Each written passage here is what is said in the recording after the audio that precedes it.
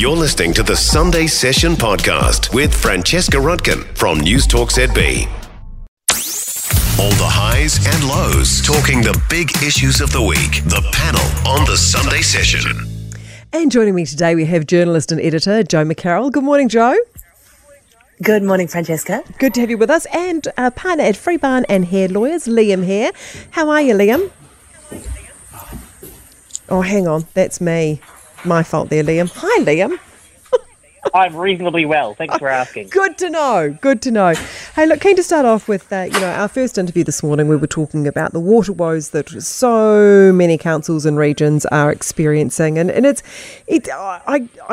every year when we have these conversations, I find it almost impossible that we're in the situation that we're in. Have our councils and government actually completely failed us when it comes to our water infrastructure, Joe? I think, I know this is throwing the cat amongst all the pigeons, but we need to have a serious conversation about water. And I think we tried to have it and it was completely derailed. And that brings us back to the discussion that we just didn't have around Three Waters. Yeah, I feel, Liam, like we've been talking about the pipes in Wellington, the sewage in Auckland. We've been talking about water being infected, whether it's in Hawke's Bay or Queenstown, for years now. Yeah, that's true.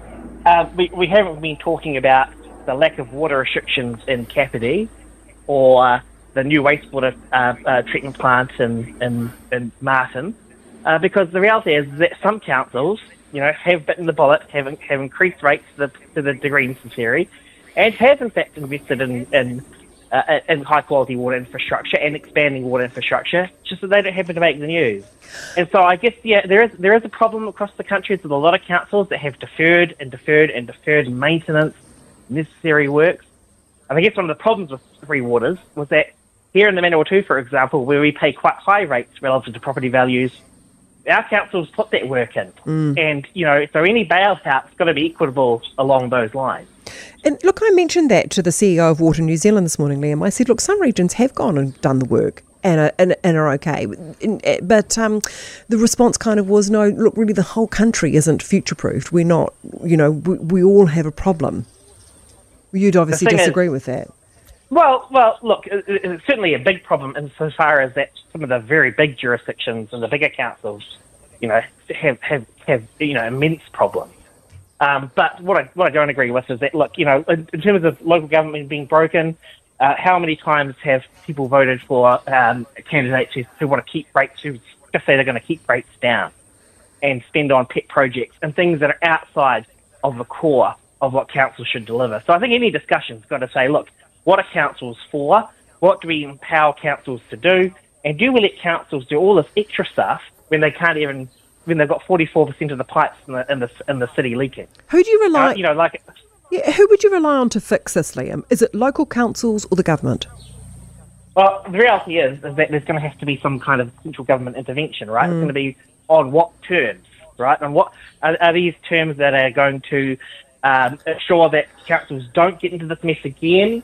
And it's not a given that what that means is that the whole of the country has to be nationalised and brought into a scheme, bearing in mind that a lot of the councils, including mine, were opposed to Three Waters for exactly the reasons I've highlighted. So, yeah, there's going to have to be a discussion, but that discussion's got to be fair to the councils around the country that have actually stepped up to the plate, bitten the bullet, haven't deferred the maintenance. Because, Joe, you alluded to this, of course. There was a solution put in place and issues like co-governance and ownership and things overtook what we were trying to achieve, which was getting on and sorting out our infrastructure. And it does feel like we're back to square one, and it's like, okay. And we keep having the same conversations. And I take your point absolutely, Liam. There are councils that have done the work and they've spent the money, and you think, is it fair? Is it just that some blanket solution should be imposed? But we've got to be honest, we do keep having these conversations, and it's not just about water. Everywhere you look, healthcare, education, roads, highways, bridges, sewers, there are huge deficits. It is impossible to meet public expectations. And I mean, I'm a bit embarrassed to have these conversations about you don't have drinking water, you can't swim in the sea. I mean, it just doesn't feel first world.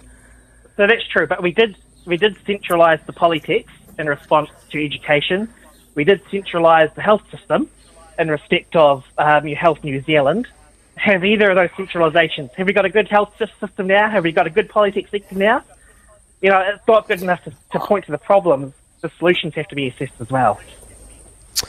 Well, yeah, and the solutions aren't just centralising solves it. It's more, but we need, I don't know, some of these things, they are big, intractable problems and they cannot be solved in an ad hoc regional manner.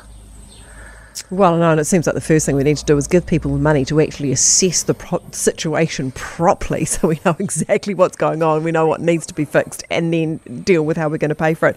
I'd love to move on, guys, to The Guardian had an article, Boris Johnson had written an article in his Daily Mail column, and the former Prime Minister argued that if Donald Trump backs, he's basically saying he's backed Donald Trump ahead of November's US presidential election. The reason being is that he argues that if Trump backs the Ukraine in its war against Russia, his renewed leadership could be a big win for the world.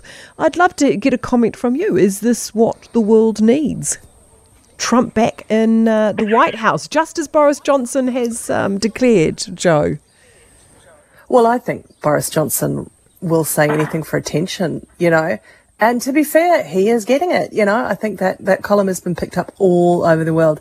And I mean, I think his logic is pretty shaky. There's quite a few stuff that he just reckons, like Trump has been quite clear that he won't back the Ukraine. Yeah. Boris says he probably will. I'm not sure if it's, I mean, what does he say? What we like about Trump is his sheer unpredictability. I'm not sure if that's what we should look for in world leaders. Is he just maybe I'm just the wokerati with the ice in my Negroni. I think Boris Johnson is the insufferable defending the unbearable, basically, and we shouldn't give him the oxygen of our time. Liam, is he filling column space?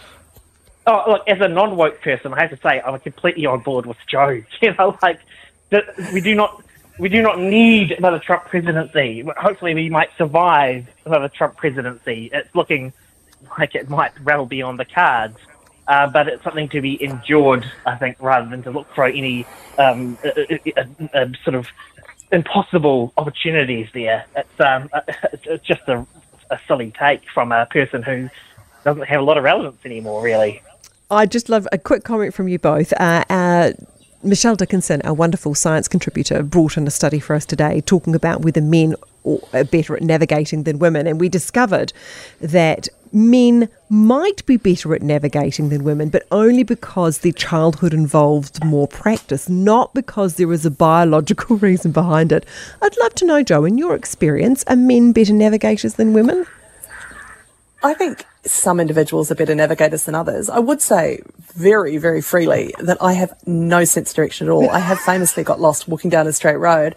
But I remember reading a study years ago that said if you grew up in one of those streets that's on a grid, like Chicago or New York, or actually Christchurch, where I grew up, where all the streets are kind of north this and west that and, everything's at right angles, you don't have the same navigational skills as an adult. So obviously this is a skill that is learned and improved through practice. And yeah, if boys are exposed to a greater range of those environmental experiences, then no wonder they're probably stronger at navigation as adults. Right, I've just made a note, Liam. I'm never going into the bush with Joe. Your thoughts? Well, honestly, the rescue services are lovely, and I say that from experience. But the men may be better navigators on the whole, but this man is not a good navigator. And maybe Joe's nice. Palmerston North is very grid-like, but like I can remember driving up to Auckland with my dad when I was a kid, and Dad made me sit in the seat next to him with a map, and like try to navigate around Auckland using a map, and it was it was traumatic. Like it was, I think my relationship took like 5 years to repair, and all I can say is we don't need to navigate anymore because we've got phones, we've got GPS. So, it's maybe men are better navigators, but thankfully for me, it's not so needed anymore. Oh, look, I appreciate your honesty, both of you. Liam here and Joe McCarroll. Thank you so much for joining us today. For more from the Sunday Session with Francesca Rudkin, listen live to News Talk ZB from 9 a.m. Sunday or follow the podcast on iHeartRadio.